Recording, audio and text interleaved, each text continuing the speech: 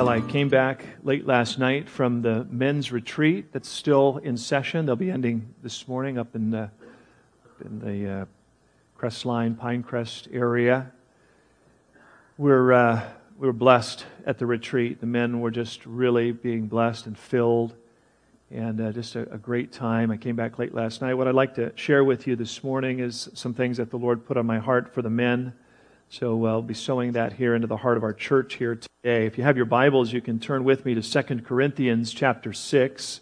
2 Corinthians chapter 6. And I'd like to talk to you about the ministry of grace. The ministry of grace. You know, this week, just before the retreat, we also had the Calvary Chapel Pastors Conference, which was held at Calvary Chapel, Costa Mesa.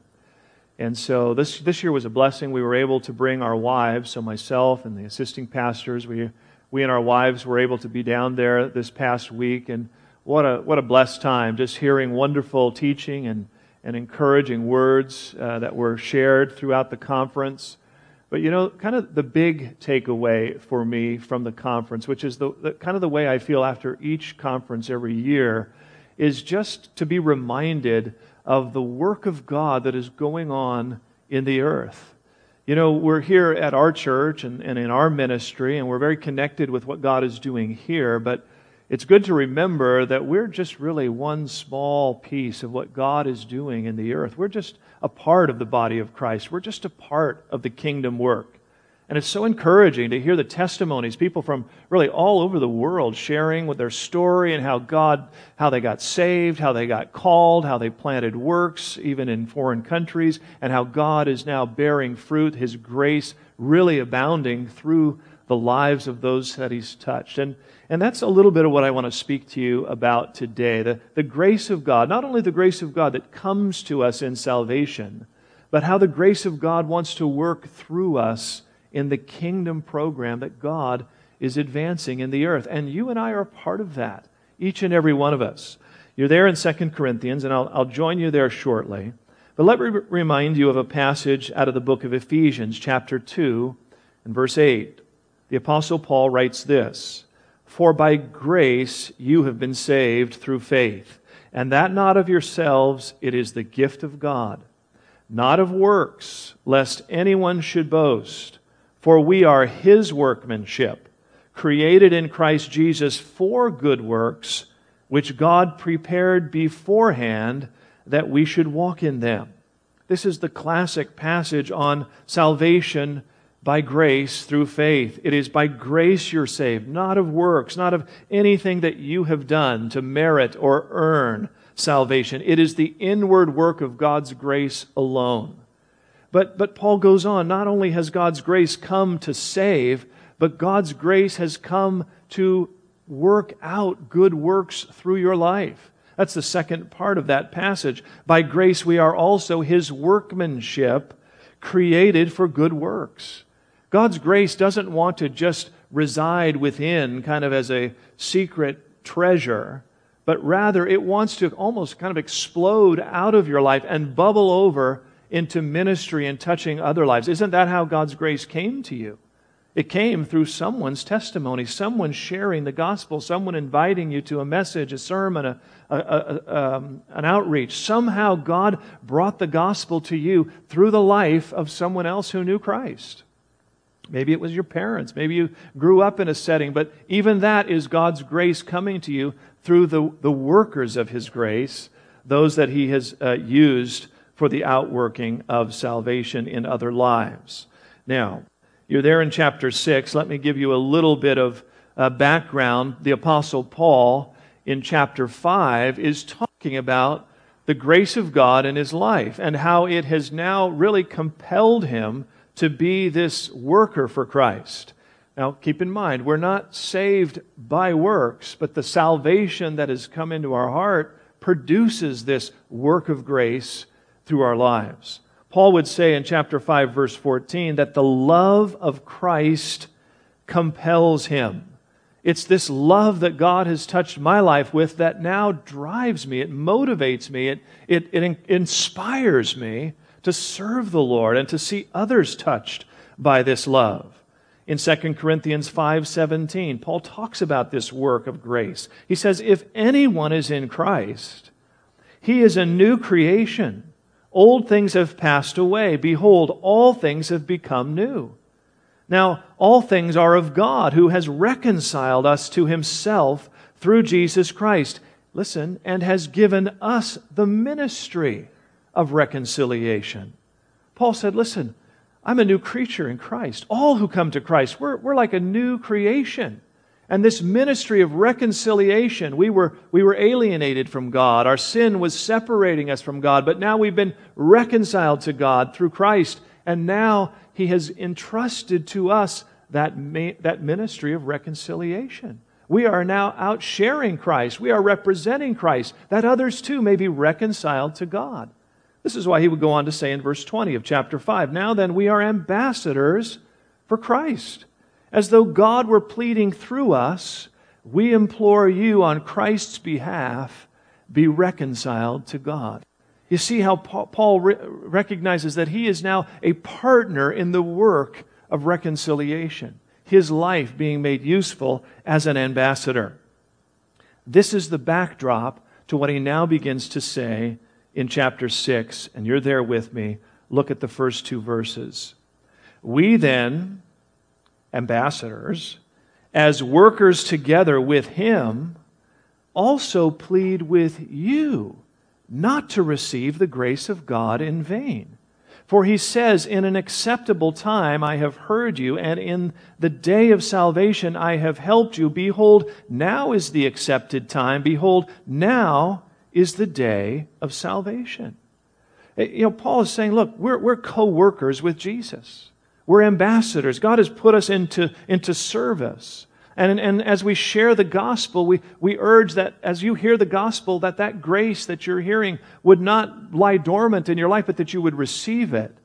But in the context here, it seems he's also inviting us to the work. Just as we are co-workers by the grace of God, we plead that you would also step up and get engaged in allowing God to use your life in this ministry of reconciliation. And he says, today's the day, now's the time. Allow the Lord's grace to have its full measure in your life. And he says something interesting. He's hopeful that the grace of God will not be in vain. How is it that the grace of God could come to our lives in vain? In other words, not having its full effect, not having its intended result in our life. I think there's a couple ways that we can kind of not appropriate the grace of God in full measure. One way would be to not understand the grace of God. We would imagine that somehow, we have to contribute to our right standing with God. We think that maybe by good works, maybe by some religious activity or some kind of a religious ritual, that's what really makes us acceptable to God. That's how I earn favor with God. Well, that would be to completely misunderstand grace, wouldn't it? Grace is free. Paul said in Ephesians, it's not by works, lest any man should boast. You have nothing to offer to the grace of God. You're saved today. You stand before God in righteousness and cleanness and holiness and purity, not because of anything that you have done, but simply by the gift of grace. The only thing you and I did, we believed it. We believed that He loved us when He sent Christ. Trying to contribute to the grace of God actually would set the grace of God aside. It would actually cause the grace of God to be of no effect. Paul said as much in Galatians 2:21. He said, I do not set aside the grace of God. For if righteousness comes through the law, then Christ died in vain. Paul said, I dare not touch the grace of God. The grace of God that comes to me in Christ, what can I contribute to that? What goodness can I bring to what God has done? Nothing. I have nothing to offer. I dare not let that grace be diminished in my life, that it would be in vain, that I would set it aside. No, I embrace fully the grace of God. I recognize that it is all by what Christ has done for me that gives me my place and standing with the Lord.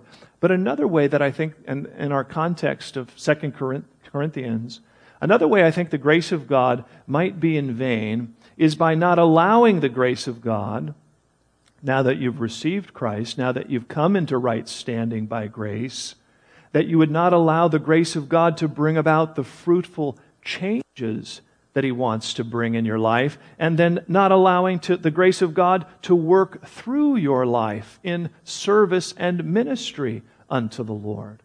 And in other words, the grace of God would come, you would be saved, you would have your sins forgiven, but then the grace of God would just kind of stop there in your life.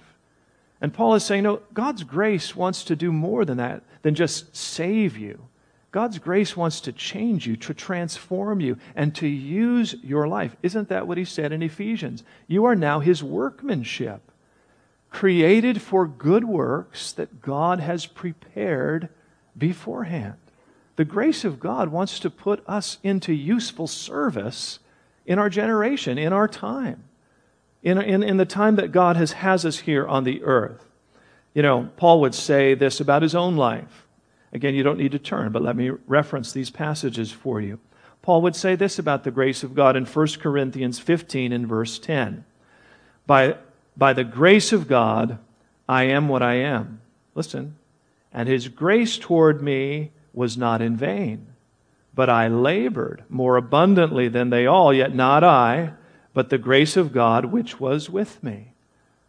There's that idea, the grace of God in vain. Paul says, I am what I am by the grace of God, but the grace that God brought to my life to save me, to rescue my life from sin and death, He is also, it's not in vain because I have now cooperated with that grace and labored, but not I. It was the grace of God in me. You get the idea of this co-laboring, this cooperation that God's grace wants to work through your life. And that's what he's saying in 2 Corinthians. We're co-workers with Him. And we pray that you too will allow the grace of God to have that outworking in your ministry, outworking in your service, that it will manifest in some area of life, in worship, in expression, in service. And now is the time. We'll move on in our text. Paul is now going to talk about his ministry more specifically. And, you know, in a sense, this is a great insight for us. Imagine yourself having to start a new job tomorrow morning. Monday, first day on the job. It's a new company, maybe even a new field of work for you. You've got this job, you're not experienced with it, it's not a job you've done before.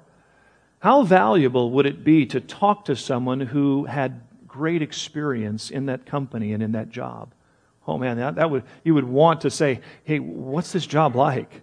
What's the environment in the company? What are they looking for? What tools, resources, skills do I need? What's the outcome as I work and you know, go forward in the company? What might I expect? I mean, that would certainly be a question in your heart if you were going to get engaged in something like that in a new endeavor. Well, that's kind of what we have here. As we think about ministry, as we think about what God might have for us in our service to Him, we've got an expert, the Apostle Paul, telling us, look, guys, here's what ministry looks like. Here's what you might expect. Here are the things that I've experienced in ministry. So with that in mind, pick it up now as we press on. Look at verse 3. Well, actually, I'm going to read 3 through 10. I'm going to read that's my whole text this morning, and then we'll come back and look at it in some detail. We give no offense in anything, that our ministry may not be blamed. But in all things we commend ourselves as ministers of God in much patience, in tribulations, in needs, in distresses, in stripes, in imprisonments, in tumults, in labors, in sleeplessness, in fastings, by purity, by knowledge, by long-suffering, by kindness, by the Holy Spirit, by sincere love, by the word of truth, by the power of God, by the armor of righteousness on the right hand and on the left, by honor and dishonor, by evil report and good report, as deceivers and yet true, as unknown and yet well known, as dying and behold we live, as chastened and yet not killed, as sorrowful yet always rejoicing, as poor yet making many rich, as having nothing and yet possessing all things. Boy, Paul gives his resume here. He says, look, this is what serving God, this is what being an ambassador for Christ has looked like in my life. He's kind of laying it out for us. The first thing we notice is Paul speaks of the integrity of his ministry. Look again with me, verse 3. We give no offense in anything, that our ministry may not be blamed. But in all things we commend ourselves as ministers of God. Believer, Christian, today I want to ask you, do you take your service unto God with the same kind of importance that the Apostle Paul did? Are you concerned about the integrity of your service to the Lord, your witness, the way you conduct yourself on the job? And might I remind you, as a Christian, you're always on the clock. Your life is on the clock at church, at work, at home. You're a Christian, by the way, wherever you go. At least you're supposed to be. You know that. Not just at church. You're not just on the clock here. God has employed you to be His representative, His ambassador, 24/7. And Paul said, look, this is the way we conduct ourselves. We're careful that we not do anything that might bring an offense or blame upon the ministry. Is it important that those of us that call ourselves Christian, is it important that we be careful the way that we live and conduct ourselves in our life? Or do we just, well, when people are watching, of course, but then in certain settings, I can just act and be whoever I want. Don't you see that could undermine your ministry as ambassador, your reconciliation that you're trying to bring to people's hearts and lives? No, we've got to be serious about this, folks. We can't offend, but rather we need to commend, present ourselves as Christians. Now, the gospel message itself will offend, but boy, don't you and I be the source of that offense. There's a Christian church in Paul's day on the island of Crete.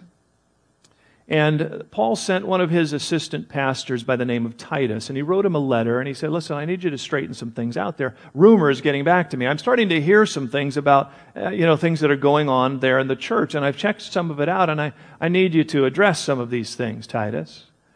He says, I'm getting this rumor that the Cretans there, the Christians on Crete, I'm hearing this, that they are always liars, evil beasts, and lazy gluttons. Wow, that's a bad reputation. Paul goes on to say, unfortunately, the testimony is true. Therefore, rebuke them sharply that they may be sound in the faith. Boy, what a mishandling of their witness. Paul is saying, look, Titus, straighten these guys out. They're liars. They're lazy. They're greedy. They're behaving really worldly, ungodly. I wish it was just a rumor. I wish I could say it was just some false accusation, some story made up. But unfortunately, it's true. You got to straighten these guys out. They're representing Christ on that island of Crete. The church is the body of Christ. They can't misrepresent ministry in this way. And so Paul speaks of integrity in ministry. He goes on now in the balance of these verses to really kind of outline ministry. And I'd like to look at it in three segments. The first thing we'll notice is Paul kind of describes the circumstance of ministry. Just the natural elements of serving God in ministry, the kind of circumstance, the setting in which he was called to minister. The second thing, he will talk about the resources, the equipping, the tools that he has for the work of ministry. And then finally, he speaks about the outcomes, what you might expect, what will be the results of faithful ministry.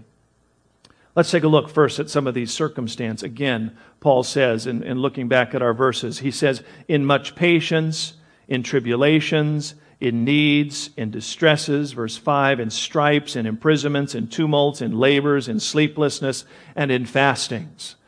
This is what you might expect in serving the Lord. These are the kinds of things that we have had to endure. He begins by talking about tribulations, needs, and distresses.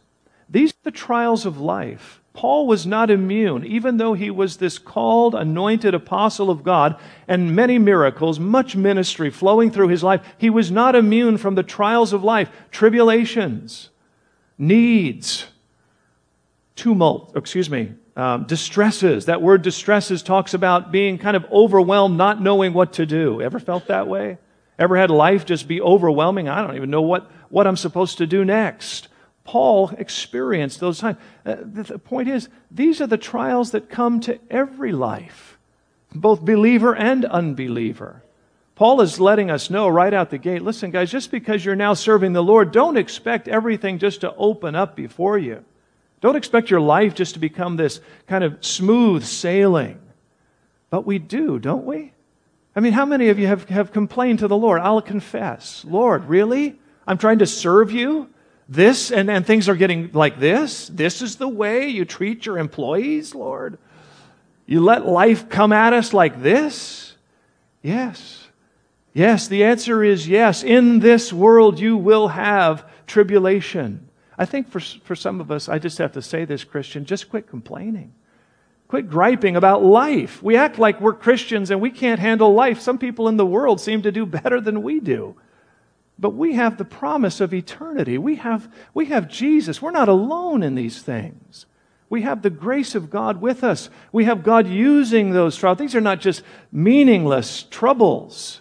These are trials that God now crafts to bring faith and produce good and bear fruit in our lives. No, we can't expect a life of smooth sailing because we're now endeavoring to serve the Lord. Quite the opposite. Expect life will still bring its troubles, but you're now on mission. These troubles have some kind of significance now because God will use them to further and perfect my faith and walk with Him. And they come to every life. Not only that, Paul says, stripes, imprisonments, and tumults. Not only do you experience just the normal trials of life, you're actually going to experience persecution. People are going to resist you for your stance in Christ. People are going to come against you for your witness of Jesus and your ministry of reconciliation. It's not going to be all well received. In Paul's case, it resulted in stripes. You know what that is. Those were scars on his back from the beatings he took. Imprisonments. Paul spent some time in prison for his faith. Not for any wrongdoing, not for any crime, but for his witness of Christ.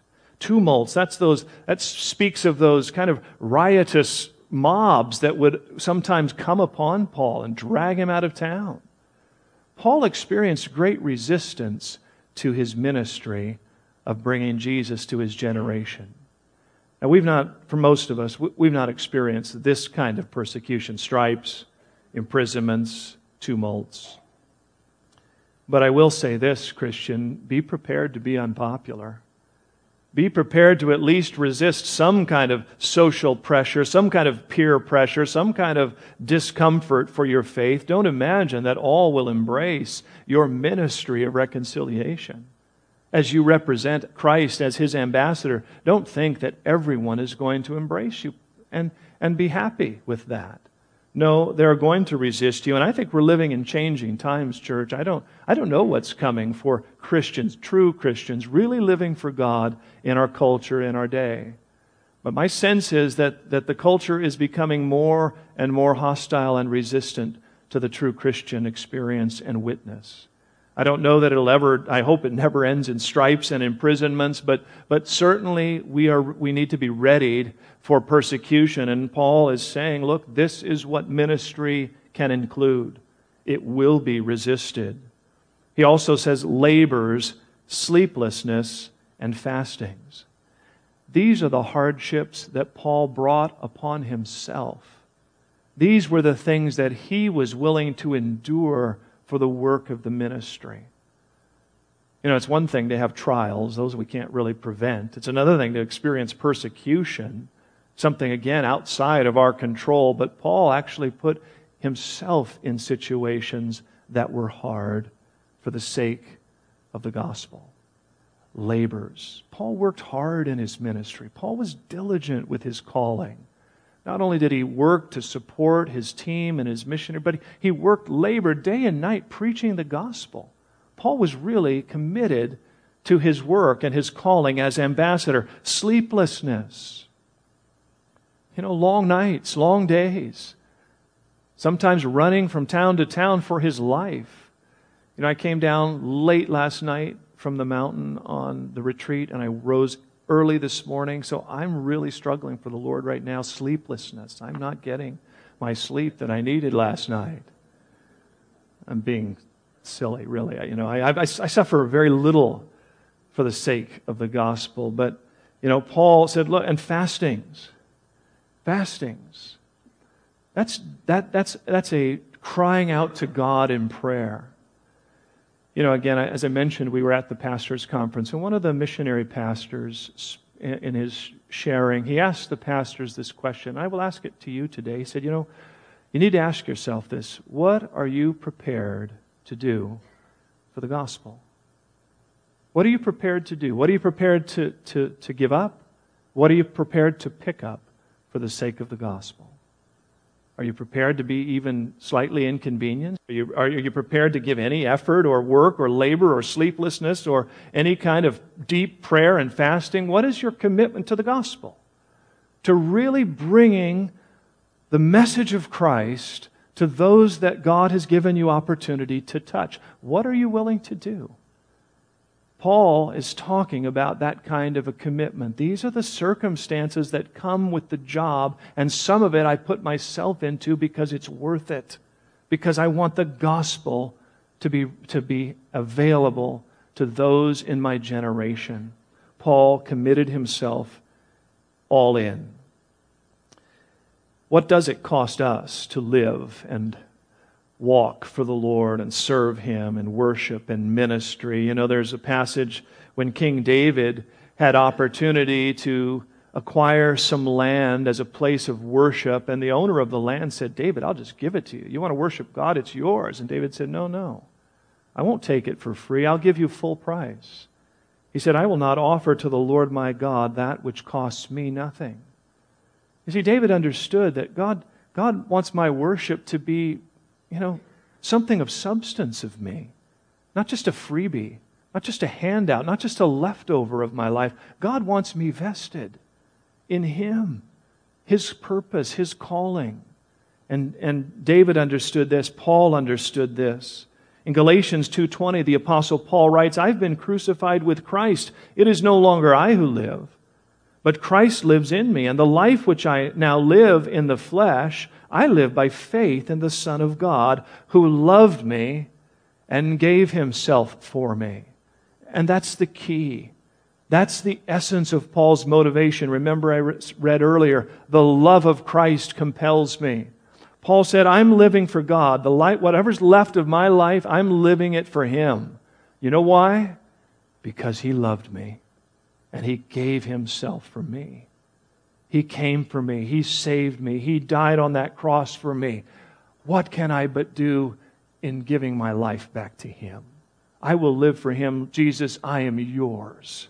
What you have done for me, what you vested in me, what you gave up for me, the hardship you endured for me to save me, to give me hope and eternity, Lord, I will gladly surrender my life in service to you. That's the grace of God finding its way in an outworking way through our lives. He goes on, and we look on in our text, and he talks now about the powering and the enabling of ministry. Those resources that God had given to him to be effective. Verse 6, by purity, by knowledge, by long-suffering, by kindness, by the Holy Spirit, by sincere love, by the word of truth, by the power of God, by the armor of righteousness on the right hand and on the left. Paul gives this list. Look, these are the things that empower me. These are the tools of my trade. These are the resources that God has equipped me with in this ministry. First of all, purity. You know, you might ask yourself, how can I serve God? I'm not worthy to serve Him. And I felt that way for years. I'm of no use to God. My life's a mess. I got a history.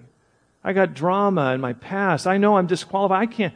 But Paul said, no, God's given us purity. God has cleansed us. We're a new creature in Christ.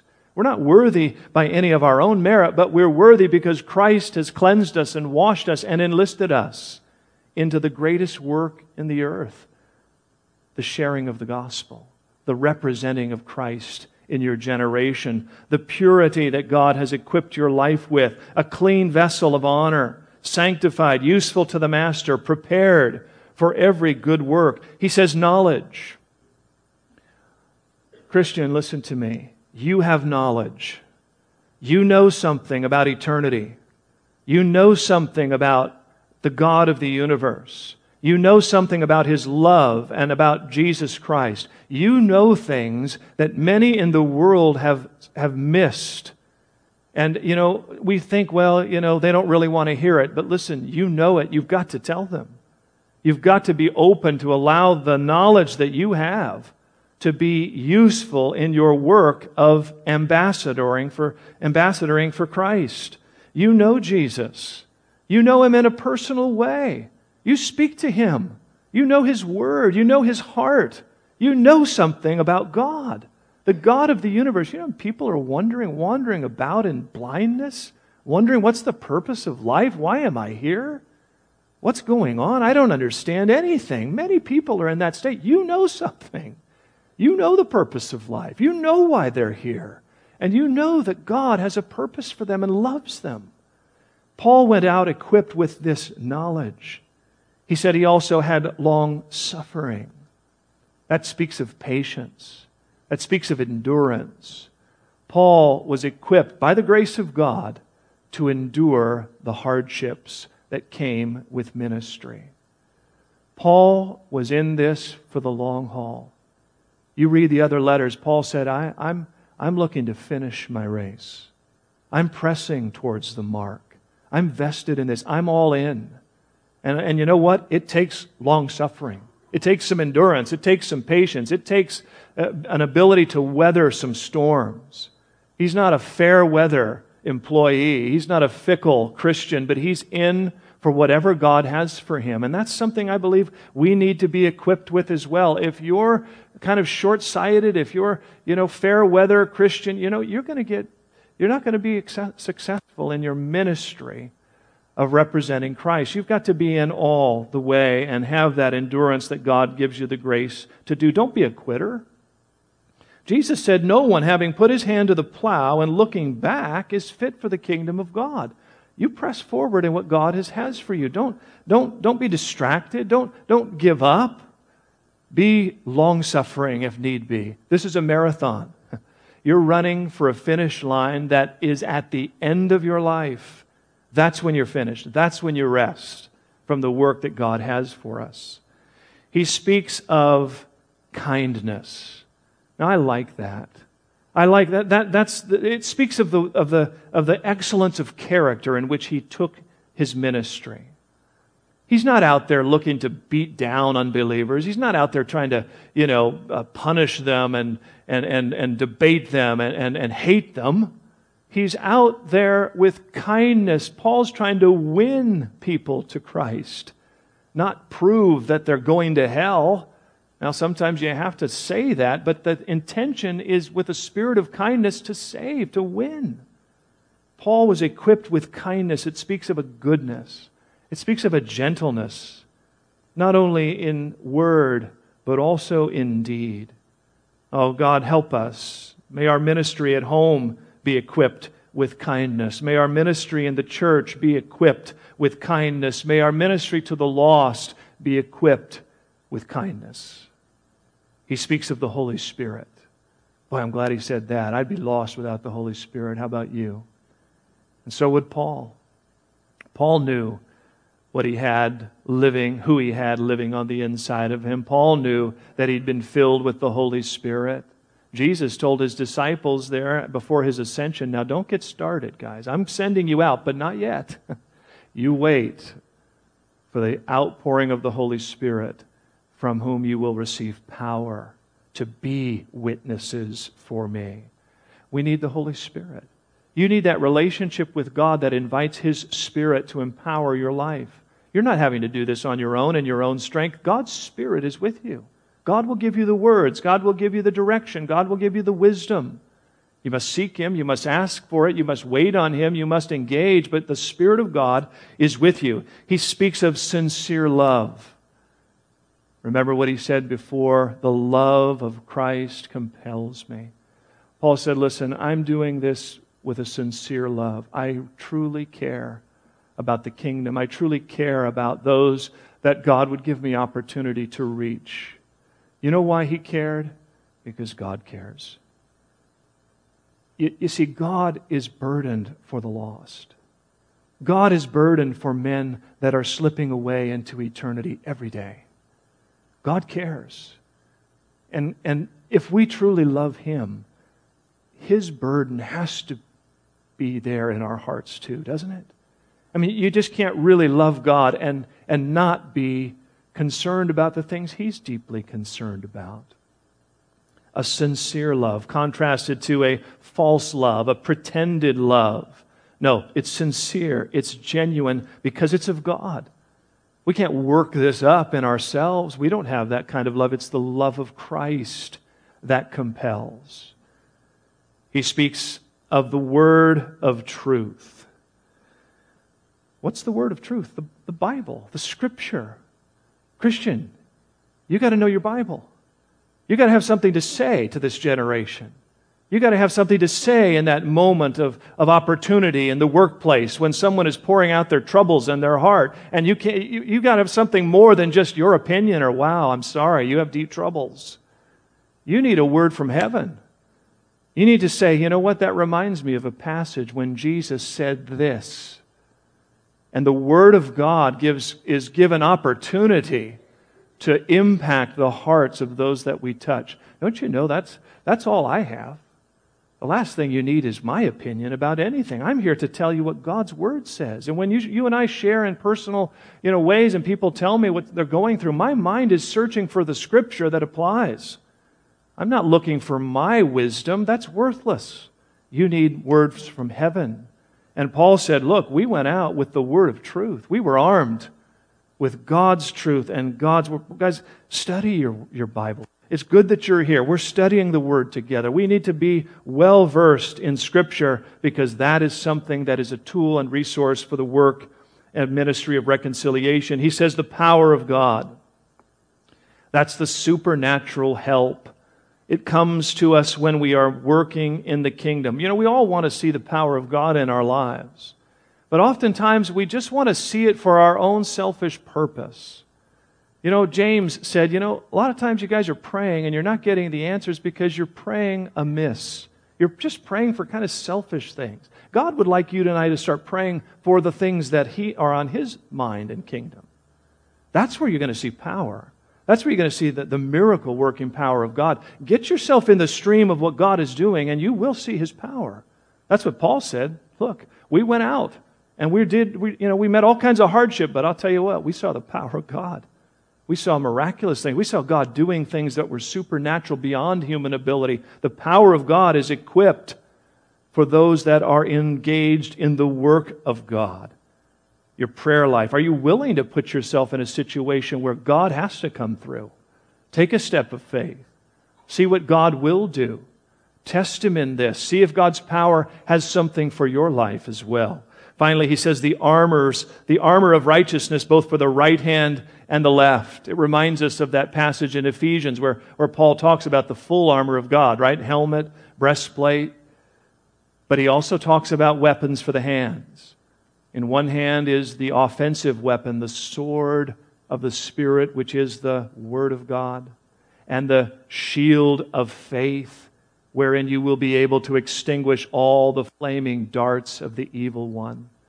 You're not out there unarmed. God's not sent you on mission without what you need. He's given you His Word, and that's a weapon. That's a powerful tool. And He's also given you faith. Faith is what you use to stand on the promises. When the enemy comes against you with the lies, you're never going to amount to anything. Your life is worthless to God. Things are going to get worse. You're going to experience despair. Things are going bad, and guess what? They're going to get worse. And all that fear, all the anxiety, all the things that press in on you. What's your defense?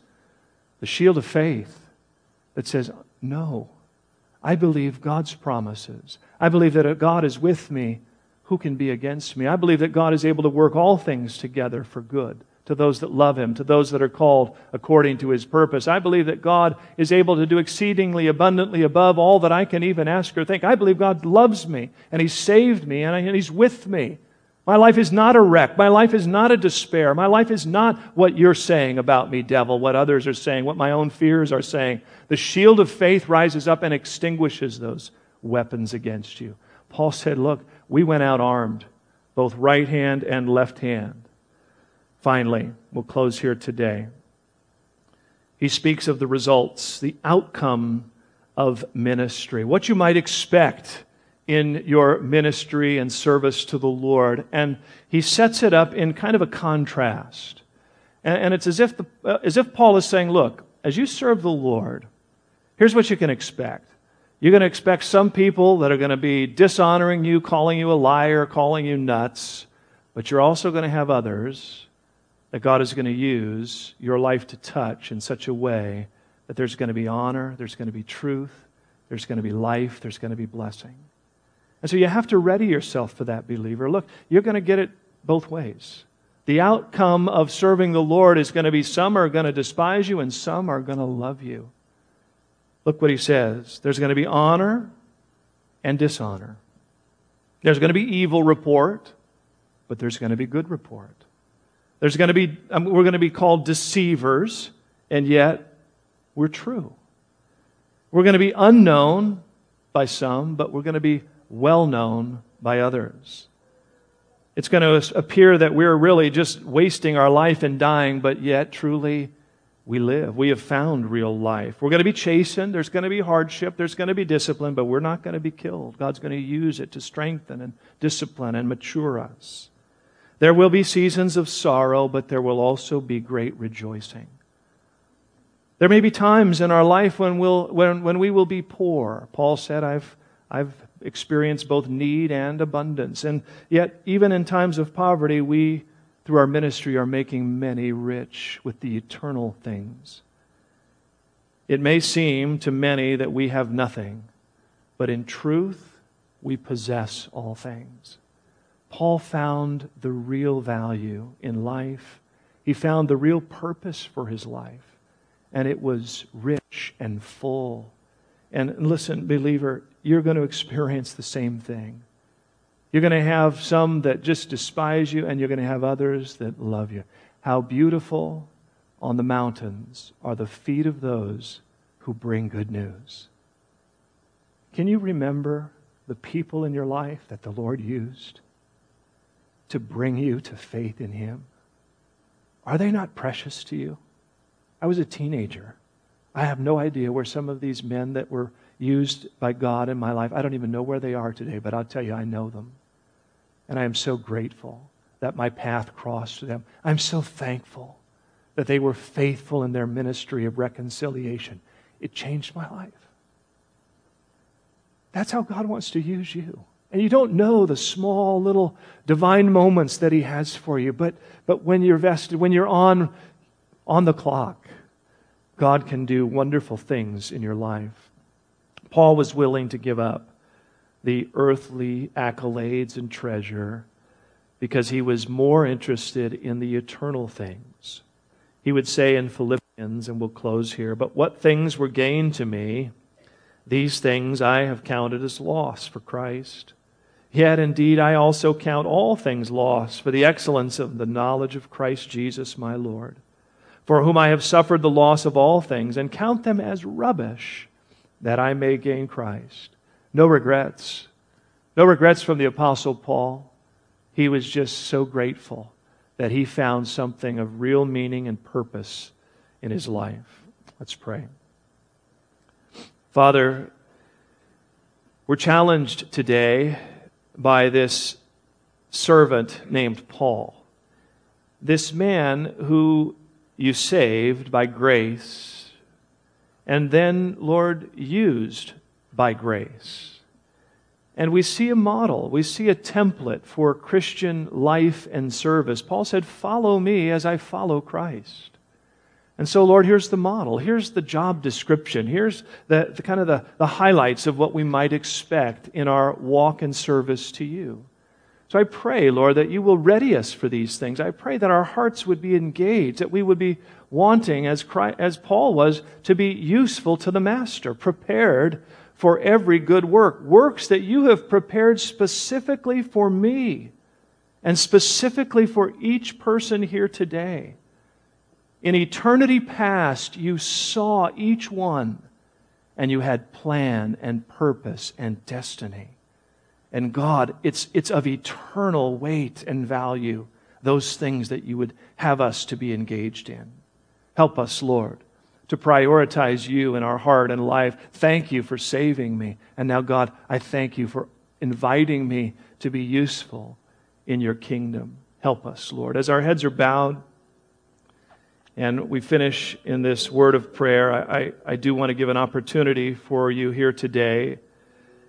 If you're with us today and the Lord has been speaking to you, and you might be here today and you do not have that personal relationship with God through faith in Christ. We're talking about reconciliation, and if you were honest, you would say, I've never really allowed God to reconcile me through Christ. I've never received Christ as my personal Lord and Savior. But God is speaking to you today, and I need Christ. I need to get my life reconciled with God. And if that's your heart today and you desire to receive Him, I want to pray for you. Because a prayer is all that's needed to begin this wonderful life of a new creation in Jesus. Maybe you're here today and you need to rededicate, recommit your life. Maybe you're thinking, Lord, in some ways the grace of God has come to me in vain. I know that you saved me. I've received you. I believe in you. I know you. But Lord, I also know that I'm not living for you. I know that my life is wayward. I know that I've kind of gone back into my own things and my own distraction. And I'm not engaged. I'm not allowing the grace to have its full measure in and through my life. I want to recommit. I want to rededicate my heart to you today. Maybe that's your heart. And as well, I'd like to pray for you. So if you're here today and you want to receive Christ for the very first time, or you would like to rededicate your life to Him, I would ask you just to raise your hand where you're seated, and let me see you, and I'll pray for you. Several hands over here on my right. God bless you. Another hand there. Any others? On the left side here, God bless you. On the aisle, I see you. Dead center, God bless you, sir. Amen. Another one in the center. Anyone else? The Lord's drawing you. He's speaking to you. He loves you. He loves you and He gave Himself for you. I'd love to pray for you. Anyone else? Just before I pray, raise your hand. Let me see it. Raise it high. Don't be ashamed. Be bold in your embrace of Christ. Amen. Amen. Others responding. Amen.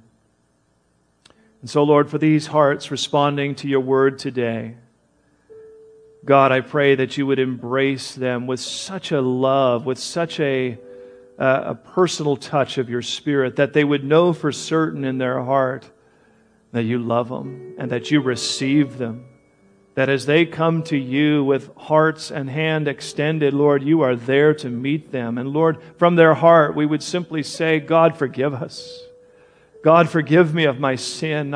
I need to be reconciled to you today. And I know that you've made provision for that in the Son, Jesus Christ, who died and rose again for me. I believe it. And that's all I bring. That's all I have to offer is faith in your love and work. But Lord, I'm so glad today that salvation comes by grace through faith, not of works. Meet these hearts today with the full measure of grace, not only the grace that saves, but the grace that begins to transform and change, the grace that begins to minister even through their life, the ministry of reconciliation to others. Thank you for these things, God. Bless your people, I pray. In Jesus' name, amen.